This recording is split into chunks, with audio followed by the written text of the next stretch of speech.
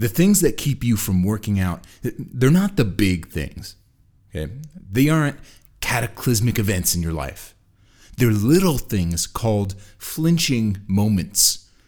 They're the few seconds right before the pain of sacrifice where you either choose to do it or talk yourself out of it. The little twinge of embarrassment because you feel like you look stupid at the gym. That little dip in despair because you think about how far you have left to go. That little pain of feeling stiff or out of breath right at the beginning of your workout. Those are the prison bars keeping you trapped in your body, keeping you trapped in discomfort and embarrassment and weakness. Not the lack of family support or lack of finances or lack of time. Those are simple to overcome. Those are simple obstacles, okay? If you do 100 burpees a day, as fast as you can for time with little breaks, and then count your calories, you'll be pretty healthy, right? And it takes 15 minutes, barely. It's not the big things that keep you from being in shape. It's the flinching moments that keep you trapped. Should I do the rep? Should I go for the run? Every single step of progress you make in transforming your body into something stronger and healthier requires you to push through a flinching moment. It requires you to run when your joints hurt and question the efficacy of exercise and do it anyway. All right? What difference does it make whether you work out or not, man? That's your prison guard talking. Hey, man, you deserve an indulgence. You work so hard, right? Oh my gosh, just take one bite. Just one bite. Prison guard. Hey, man, what's one day off? You're going to work out tomorrow? You worked out yesterday. Is today really going to make that big of a difference? That's your prison guard keeping you in a jail cell of weakness.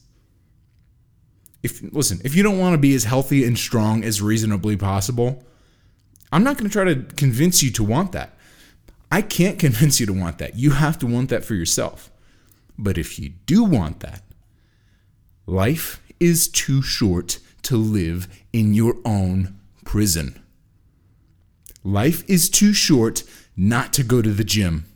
Life is too short not to go on a run. You get 70 years on this earth if you're lucky. Who do you want to be at 50, 60, 70? The decisions that you make today will determine whether you're the old lady or the old man that people ask, how do you have so much energy at your age? Or whether you're the person who's huffing and puffing just to get off the couch. If you look at just 20-somethings, generally people in their 20s and 30s, generally kind of all look the same-ish in their body type. If you just look at them, they're kind of thin-ish. You can't really tell what kind of body they have, right? But if you look at people in their 60s, totally split. You've either got active people or people who are barely doing anything at all or clearly haven't done anything in a really long time. And the decisions that you make today, whether or not you push through those flinching moments today, will determine which of those you are later in life.